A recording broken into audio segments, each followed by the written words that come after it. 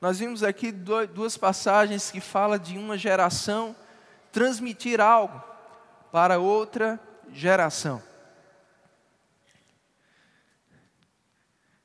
Uma geração transmitir memórias a outra geração.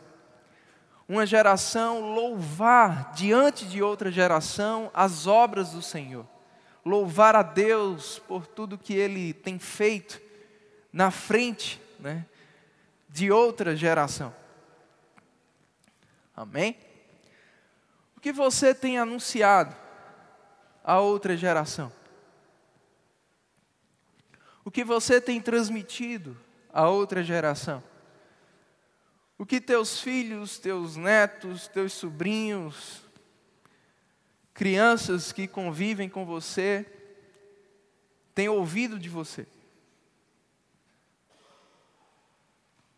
Sabe, irmãos, nós somos chamados para ser transmissores de boas novas, para louvarmos ao Senhor. Somos chamados para o louvor da sua glória. Precisamos todos os dias exaltar aquilo que Deus tem feito. Amém? Deus tem feito alguma coisa na sua vida? Eu te pergunto, onde estão os teus testemunhos? Quem tem ouvido o que Deus tem feito na tua vida?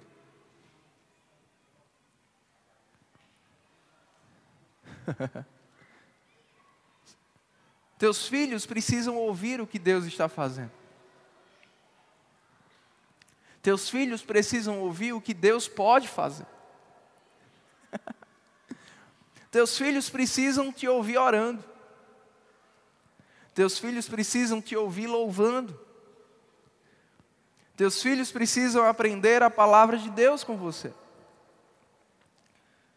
Jesus, ele disse algo maravilhoso na oração sacerdotal, em João capítulo 17, ele disse: Pai, em favor deles eu me santifico a mim mesmo.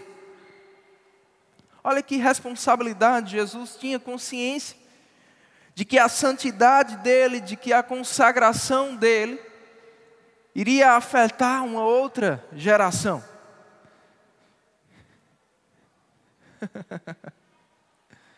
Aleluia! Em favor de quem você tem se santificado?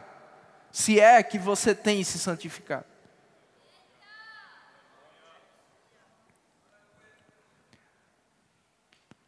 Temos nos esforçado para sermos referenciais?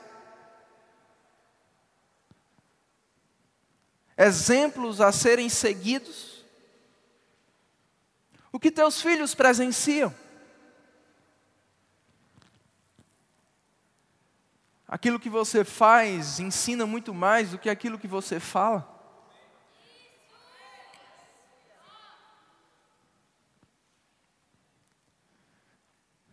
Amém?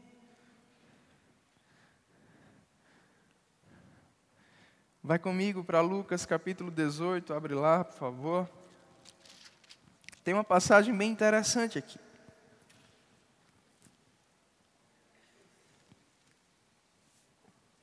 Lucas, capítulo 18,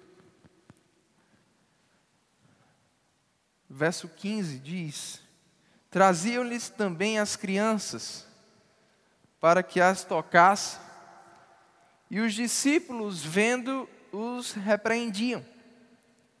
Jesus, porém, chamando-as para junto de si, ordenou: Deixai vir a mim os pequeninos, e não os embaraceis, porque dos tais é o reino de Deus. Em verdade vos digo, quem não receber o reino de Deus como uma criança, de maneira alguma entrará nele. Ensina a criança no caminho em que deve andar. Não diz para ensinar o caminho, não é dizer o caminho é aquele, é ensinar no caminho, andando com ela naquele caminho, seguindo pelo mesmo caminho, sendo exemplo, mostrando como faz. Amém, irmãos? Mostrando como faz.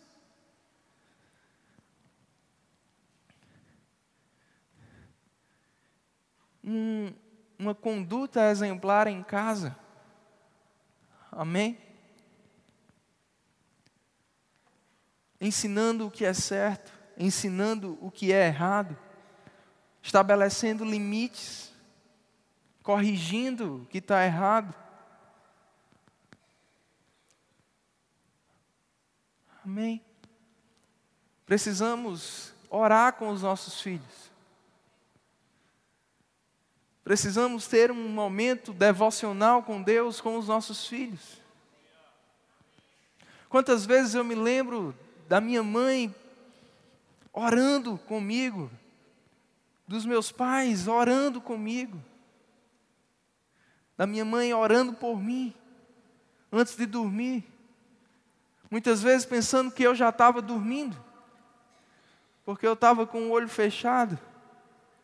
E ela ia lá, colocava a mão na minha cabeça e orava. Sabia que existe poder na oração? É por isso que eu sempre que tenho a oportunidade de falar para professores do departamento de crianças, eu sempre falo sobre esse poder da oração, poder das palavras. Aquilo que você fala sobre aquelas crianças, aquilo que você declara sobre a vida daquelas crianças. Palavras têm poder. Palavras são sementes. Provérbios 18, 20 diz que morte e vida estão no poder da língua. O que bem a utiliza, comerá dos seus frutos. O que temos declarado sobre os nossos filhos? Não sei se todos aqui, acho que não, né? Já ouviram pouco o testemunho da conversão dos meus pais. Mas eu nasci com um problema de saúde, um problema nos rins, o canal que ligava o ureter ao rim direito, ele estava obstruído quando eu nasci, precisei passar por uma cirurgia de risco, né, com 30 dias de nascido. E foi nessa turbulência, digamos assim, que meus pais ouviram de fato o Evangelho, tiveram a grande experiência com Deus e nasceram de novo. No dia daquela cirurgia, minha mãe conta que ela muito temerosa, porque os médicos haviam sido bem transparentes quanto aos riscos. Eu tinha dias de vida. E ela conta que naquele hospital em Recife, com muito temor de me entregar, ela não queria, ela olhava para mim, aparentemente eu estava bem, normal. E ela não queria me entregar para aquela cirurgia com medo de que eu não voltasse mais para os braços dela. Mas a anestesista da cirurgia, e a cirurgia foi lá em Recife, foi naquele hospital, por causa dessa anestesista. Porque naquele tempo ela era uma das únicas profissionais capacitadas para esse tipo de operação. E aquela mulher pediu para conversar separadamente com minha mãe. E ela disse: olha, eu vou cuidar do seu filho como se fosse o meu. E ela falou algumas outras palavras cheias de sabedoria, de empatia, de amor, que convenceram minha mãe a me entregar nos braços dela.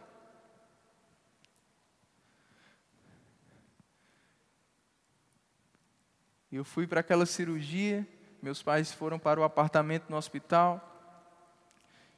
Uma cirurgia que deveria durar 4 horas, depois eu deveria ir para a UTI. E naquele apartamento, com uma Bíblia que havia acabado de comprar, minha mãe teve a primeira grande experiência dela com Deus. Mas quando deu 1h30, os médicos bateram na porta daquele apartamento. Quando minha mãe viu o primeiro médico, foi preocupada, pensando: o que foi que houve? Ele era para estar na cirurgia. E ele disse: olha, seu filho já está vindo com a enfermeira, ele nem vai precisar ir para a UTI, porque nós nunca fizemos uma cirurgia para tudo dar tão certo. Minha mãe ficou animada, né? coisa boa, meu filho está bem, vai vir para cá. Deu tudo certo mesmo. E o outro médico assistente disse, mas também, doutor, fulaninha hoje exagerou, né? Fulana era a anestesista, minha mãe não lembra o nome dela. Minha mãe disse, o que foi que ela fez? E o médico falou, olha, toda cirurgia que a gente faz com ela, ela é cristã, e ela faz uma cirurgia, uma oração antes da cirurgia, e no final ela faz uma outra oração agradecendo. Mas hoje ela disse, olha, vocês vão ter que me aturar, porque eu prometi a essa mãe que iria tomar o lugar dela de mãe, e se fosse o meu filho nessa maca, eu iria fazer o que eu vou fazer. E eles disseram que ela ficou aquela 1h30 de cirurgia, orando umas coisas estranhas que eles não entendiam. Foi 1h30 de oração em línguas, 1h30 de profecia sobre a minha vida. E eu tenho certeza, irmãos, tudo que eu tenho vivido hoje, aquela mulher, pelo Espírito Santo orando por ela, ela profetizou na minha vida.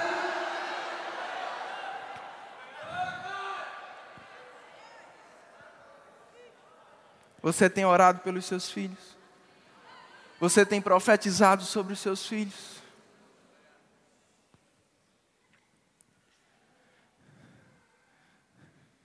Professores,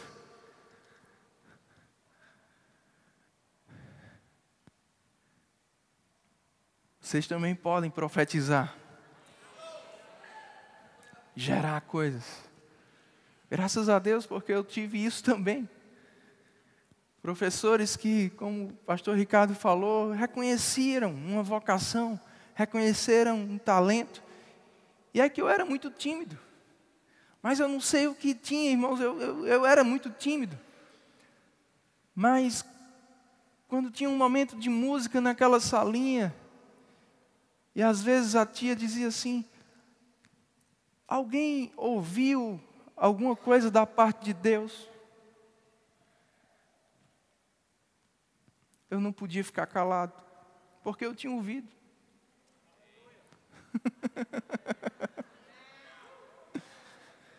Às vezes era só um eu te amo.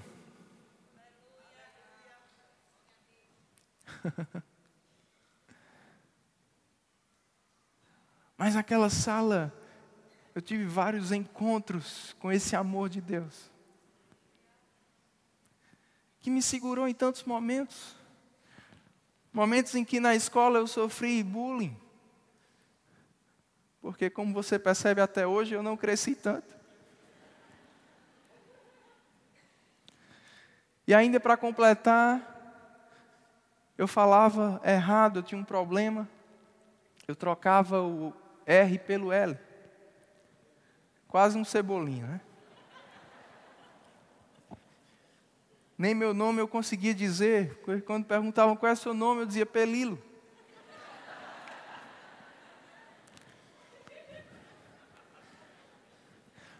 Mas embora muitas vezes a pressão fosse grande de segunda a sexta, o domingo era um grande refrigério para mim. É por isso que seu filho precisa vir para a igreja.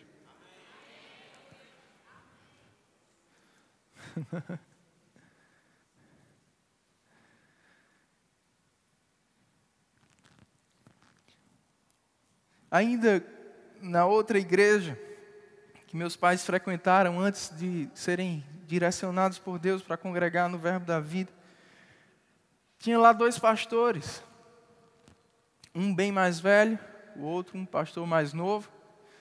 E aquele bem mais velho, ele sempre que ia pregar, gostava de cantar. Antes da pregação, ele cantava. O mais novo era mais ousado na forma de falar.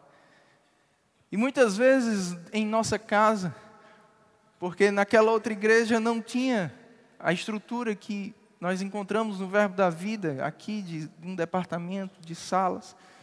Muitas vezes a gente tinha que ficar mesmo lá na cadeira com os nossos pais.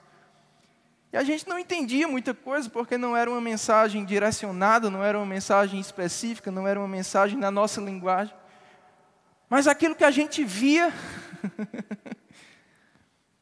Muitas vezes em casa, eu e meu irmão, a gente dizia, vamos brincar de igreja.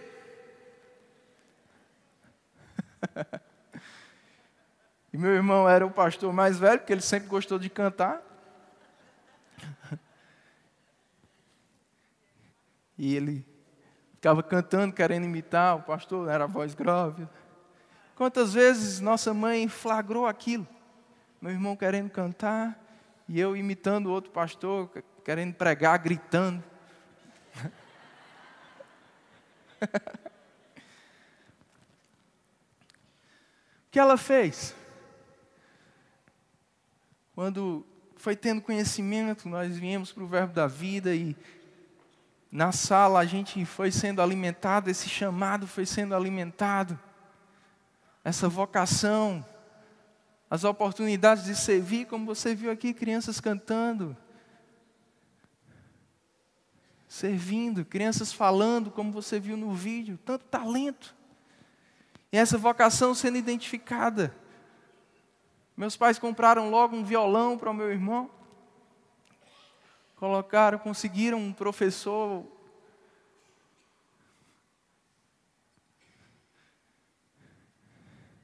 E compraram um caderno para mim. E minha mãe sempre me estimulava a fazer alguns estudos.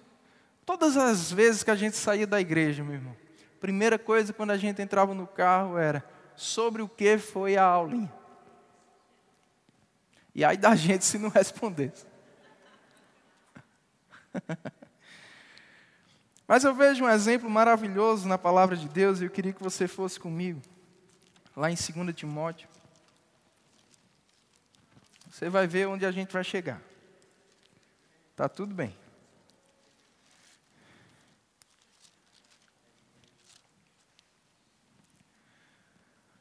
Aleluia.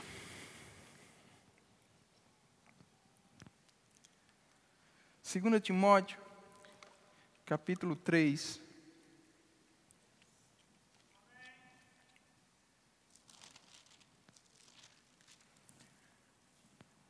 O verso 14 diz assim: Tu, porém, permanece naquilo que aprendeste e de que foste inteirado, sabendo de quem o aprendeste, e que desde a infância sabes as sagradas letras, que podem tornar-te sábio para a salvação pela fé em Cristo Jesus.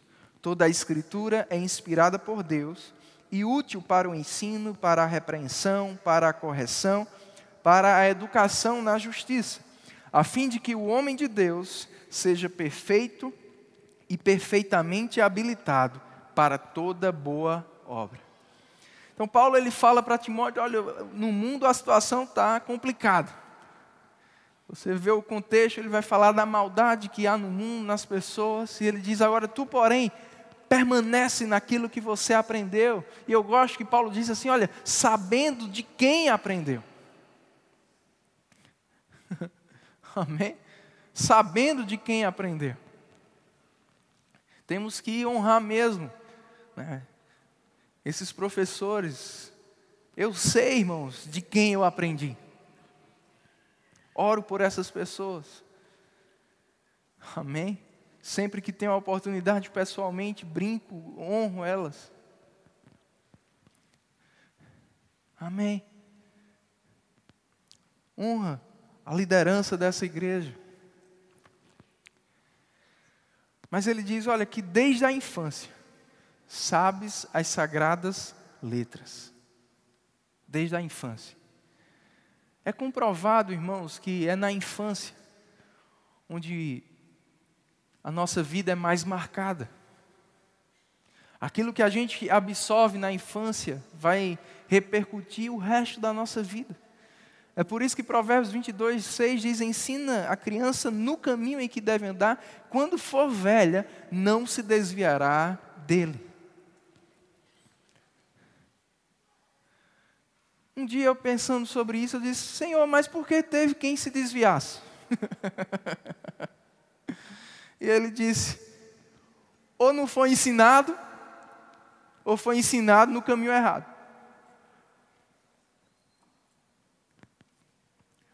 Mas a palavra de Deus não é mentirosa.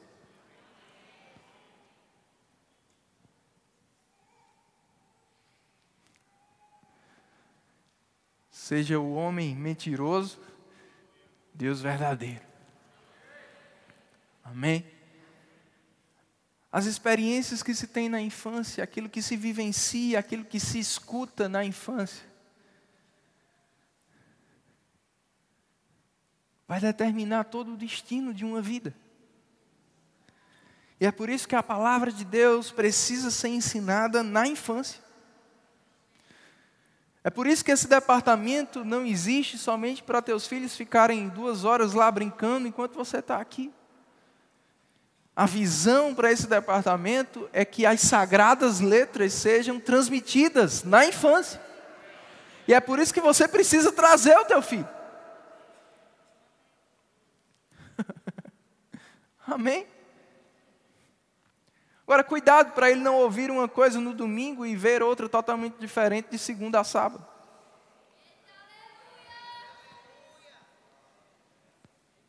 A igreja não é a responsável por educar o teu filho. A igreja está aqui para ajudar você. Amém? Mas Timóteo, desde a infância, ele soube das sagradas letras. É interessante que já na juventude de Timóteo, lá em Atos capítulo 17, 16, diz que Paulo, quando ouviu falar de Timóteo, ele ouviu falar por 2 cidades que ele passou. Ainda jovem, 17 anos, Timóteo já tinha uma boa reputação, um bom testemunho em 2 cidades. A ponto de Paulo dizer, eu quero esse jovem perto de mim. Eu quero esse jovem na minha equipe ministerial. E Timóteo foi para Paulo o que nenhum outro foi. O próprio Paulo disse isso aos Filipenses, no capítulo 2, ele disse, ninguém tem de igual sentimento como Timóteo. Ele age diferente dos outros, ele não busca os seus próprios interesses.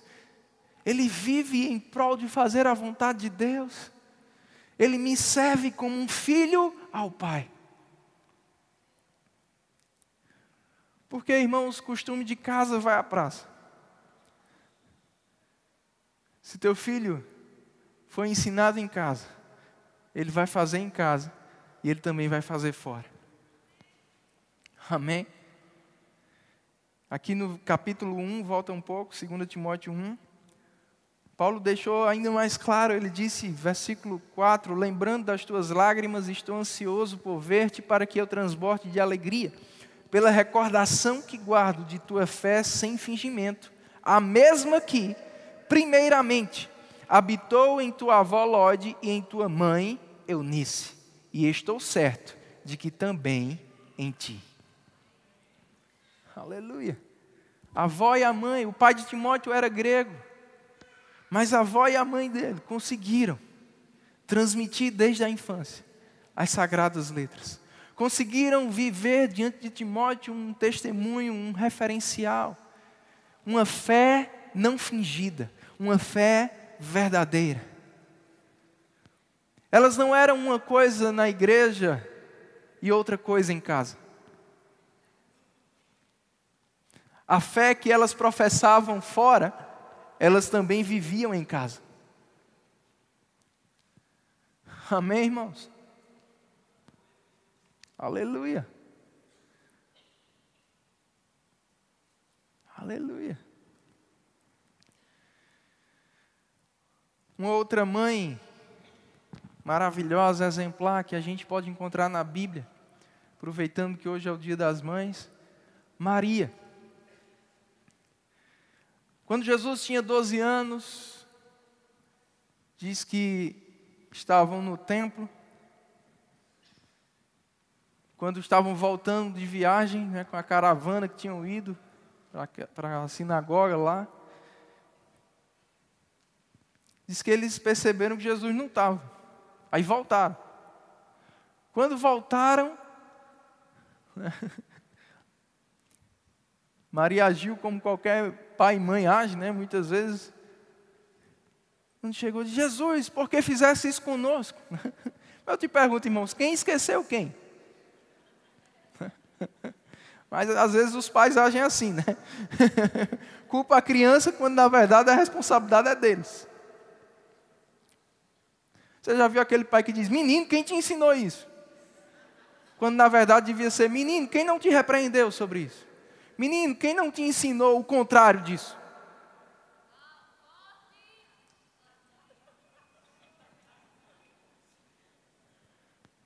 Mas ela, por que fizesse isso conosco? Jesus disse: vocês, 12 anos Jesus tinha. Vocês não sabiam que me compete cuidar dos negócios do meu pai? E o texto de Lucas capítulo 2 diz que Maria não entendeu, mas diz que ela fez algo muito importante. Ela guardou aquilo no coração.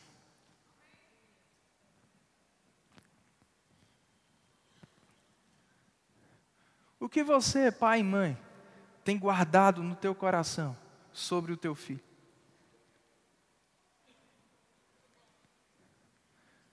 O que é que tem no teu coração sobre os teus filhos? E sabe, foi essa mesma Maria, sábia, que lá no capítulo 2 de João, quando disseram assim: acabou o vinho. Ela olhou para o filho e disse: acabou o vinho. Como quem diz: você tem que fazer alguma coisa. Jesus disse: mulher, que tenho eu contigo? Ainda não é chegada a minha hora. Em outras palavras, Jesus estava dizendo: não precisa você ficar me forçando. Como todo filho age. Ei, mas pai e mãe tem que forçar mesmo.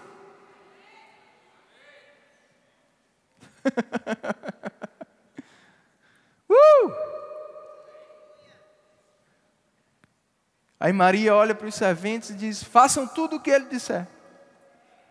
Ele quer ter o controle, ele vai ter, mas pode fazer tudo o que ele disser. E aí, o primeiro milagre do ministério de Jesus.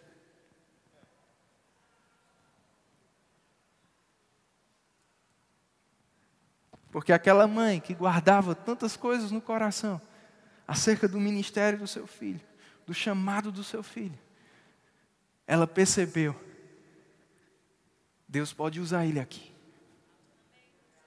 Ele pode resolver isso aqui.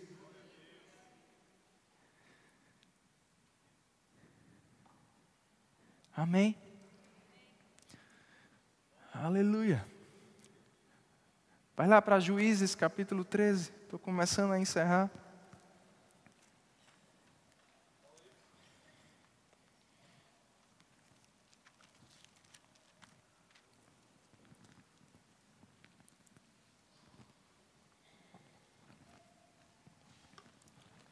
Você está sendo abençoado nessa noite?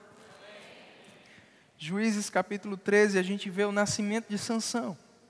Tendo os filhos de Israel tornado a fazer o que era mal perante o Senhor, este os entregou nas mãos dos filisteus por 40 anos. Havia um homem de Zorá na linhagem de Dan, chamado Manoá, cuja mulher era estéril e não tinha filhos. Apareceu o anjo do Senhor a esta mulher e lhe disse: eis que és estéril e nunca tivestes filho, porém conceberás e darás à luz um filho. Agora, pois, guarda-te, não bebas vinho ou bebida forte, nem comas coisa imunda. Olha que interessante. O fato de que ela iria ter um filho, deu também a ela a responsabilidade de se privar de algumas coisas. De renunciar a algumas coisas. Por causa do filho que ela iria ter. Em favor dele, eu me santifico. Você não pode fazer qualquer coisa se você é pai, se você é mãe. Você não pode ter qualquer conduta, você não pode ir em qualquer lugar. Porque vai afetar a vida dos teus filhos. Aí diz, o anjo aparece para ela e fala isso, ela vai depois, para a gente ganhar tempo, diz para o seu marido. Aí no verso 8 diz assim: Manoá orou ao Senhor e disse: ah, Senhor meu, rogo-te que o homem de Deus que enviaste venha outra vez e nos ensine o que devemos fazer ao menino que há de nascer. Você percebe que não é só ter um filho, é saber o que vai fazer com ele. Ele disse, tudo bem, a gente vai ter um filho, mas o que é que a gente faz?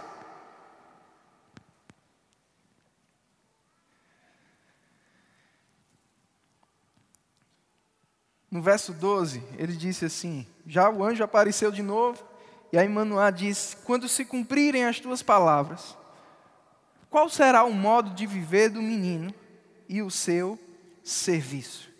Eu gosto como esse versículo 12 está na Bíblia Viva, diz assim, como devemos criar um menino, para que ele seja preparado para a vida e para a vocação dele. Como eu devo criar para prepará-lo para a vocação dele? Porque todos têm uma vocação. Salmo 139, Davi diz, quando nós éramos uma substância ainda informe, um embrião no ventre da nossa mãe, foram escritos todos os nossos dias. Deus tem um plano para cada pessoa. Deus nos criou com talentos, com habilidades. Porque Ele tem um chamado para a nossa vida, uma vocação para a nossa vida. E a gente precisa ser preparado para essa vocação desde a infância. Amém?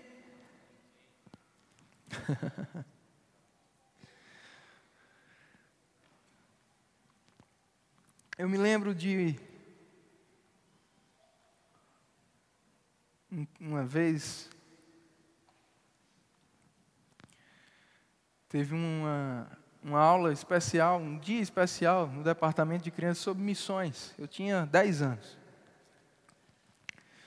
E Maneco, ele foi convidado para pregar para as crianças naquele dia. Eu lembro como hoje que ele pregou sobre oração. Pede-me e eu te darei as nações. E ele levou um globo. E no final daquela aula, ele pediu para as crianças fazerem uma fila. E ele disse que iria rodar o globo.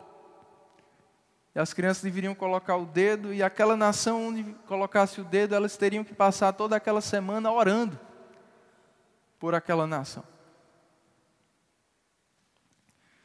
E quando chegou a minha vez, rodou, coloquei o dedo, vi o país que era. E de fato, passei toda aquela semana orando por aquele país, pesquisando sobre aquele país. Mas aquilo não durou só uma semana. Passou um mês. Todos os dias vinha aquela... Às vezes quando passava o dia esquecendo de tudo, brincando, quando ia dormir, aquele país. Daquela aulinha, eu passei 11 anos orando por aquela nação, pelo menos semanalmente.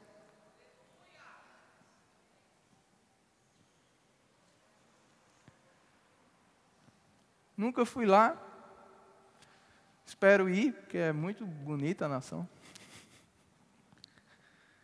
Mas eu recebi naquele dia um chamado de intercessão. Uma aula, 30 minutos, marcaram tanto a minha vida. Determinaram 11 anos. Você entende? Como uma criança agarra.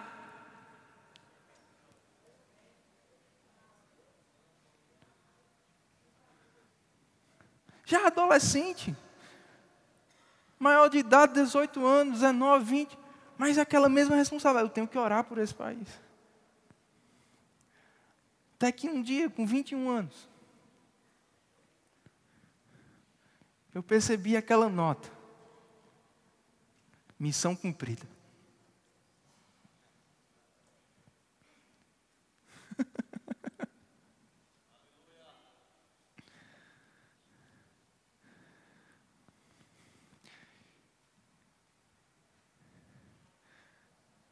Nessa época eu estava já noivo de Stephen. E eu lembro que logo que a gente casou, alguns meses depois, ela veio me mostrar algumas reportagens sobre aquela nação, sobre uma igreja aqui do Brasil que estava fazendo um trabalho muito forte naquela nação também. Algumas igrejas que estavam, né, se levantando naquele país, ministros. E ela, isso aqui, a gente foi pesquisando na internet, e eu me alegrando com aquilo. E dentro de mim, aquela voz: você tem parte nisso. Quero te dizer, meu irmão, nada paga isso. Mas tudo começou numa aulinha.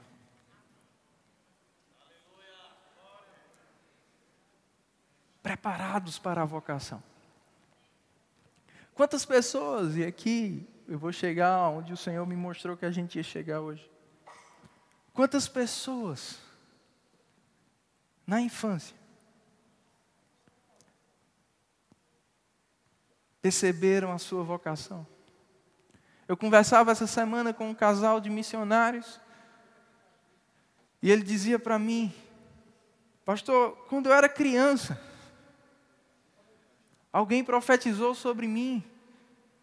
E eu entendi, criança, que eu iria ser um pastor.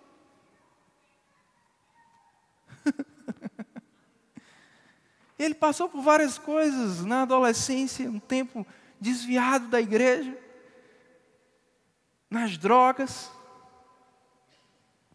Mas ele disse: nunca esqueci aquela profecia. Ou depois, o Senhor lembrou a ele daquela profecia. Melhor dizendo.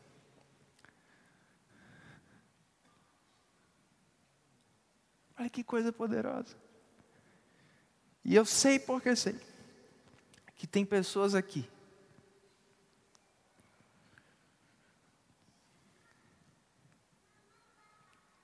que são vocacionadas. Talvez na sua infância ou adolescência, você percebeu, você tinha uma vivência na igreja. Seus pais eram cristãos. Você teve algumas experiências que você entendeu que você tinha um chamado. Que você tinha uma vocação.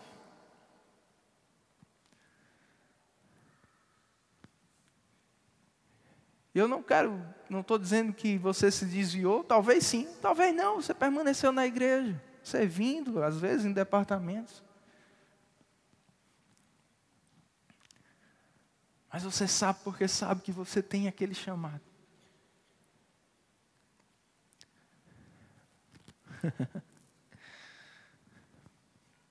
Eu quero orar por você hoje.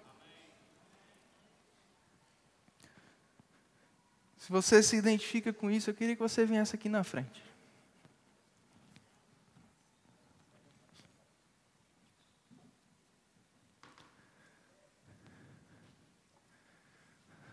Eu sei que tem várias pessoas.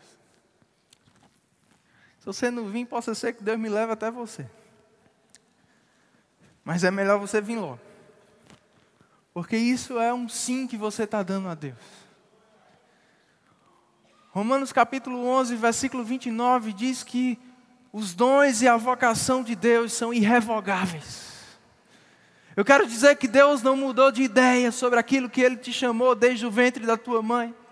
Eu quero te dizer que Deus não tem um plano B.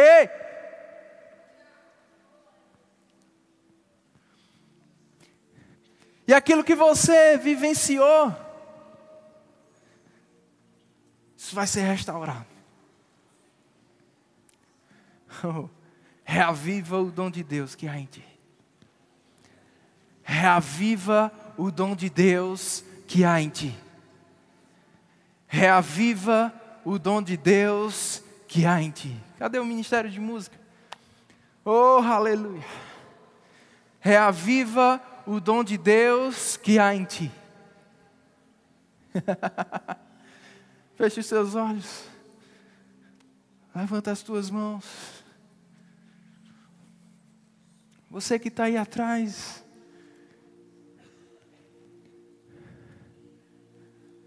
Queria que você estendesse as mãos para essas pessoas. Vocês podem ficar de pé. Se tiver alguma canção de consagração que a gente possa cantar.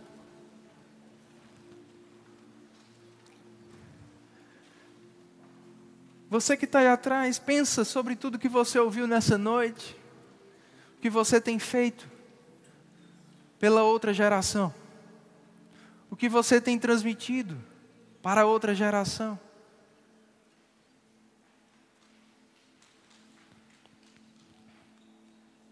Obrigado, Pai. Eu oro pela vida desses irmãos. Eu creio no Teu chamado sobre a vida deles, Pai. Na Tua vocação.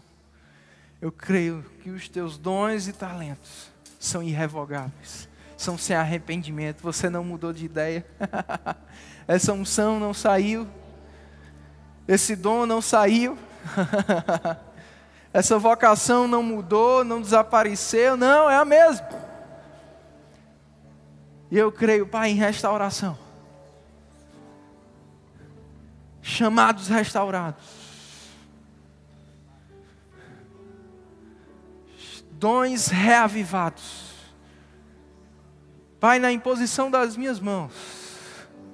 Que seja o Teu toque sobre eles. Que eles recebam uma nova unção nessa noite para a honra e glória do Seu nome. Em nome de Jesus.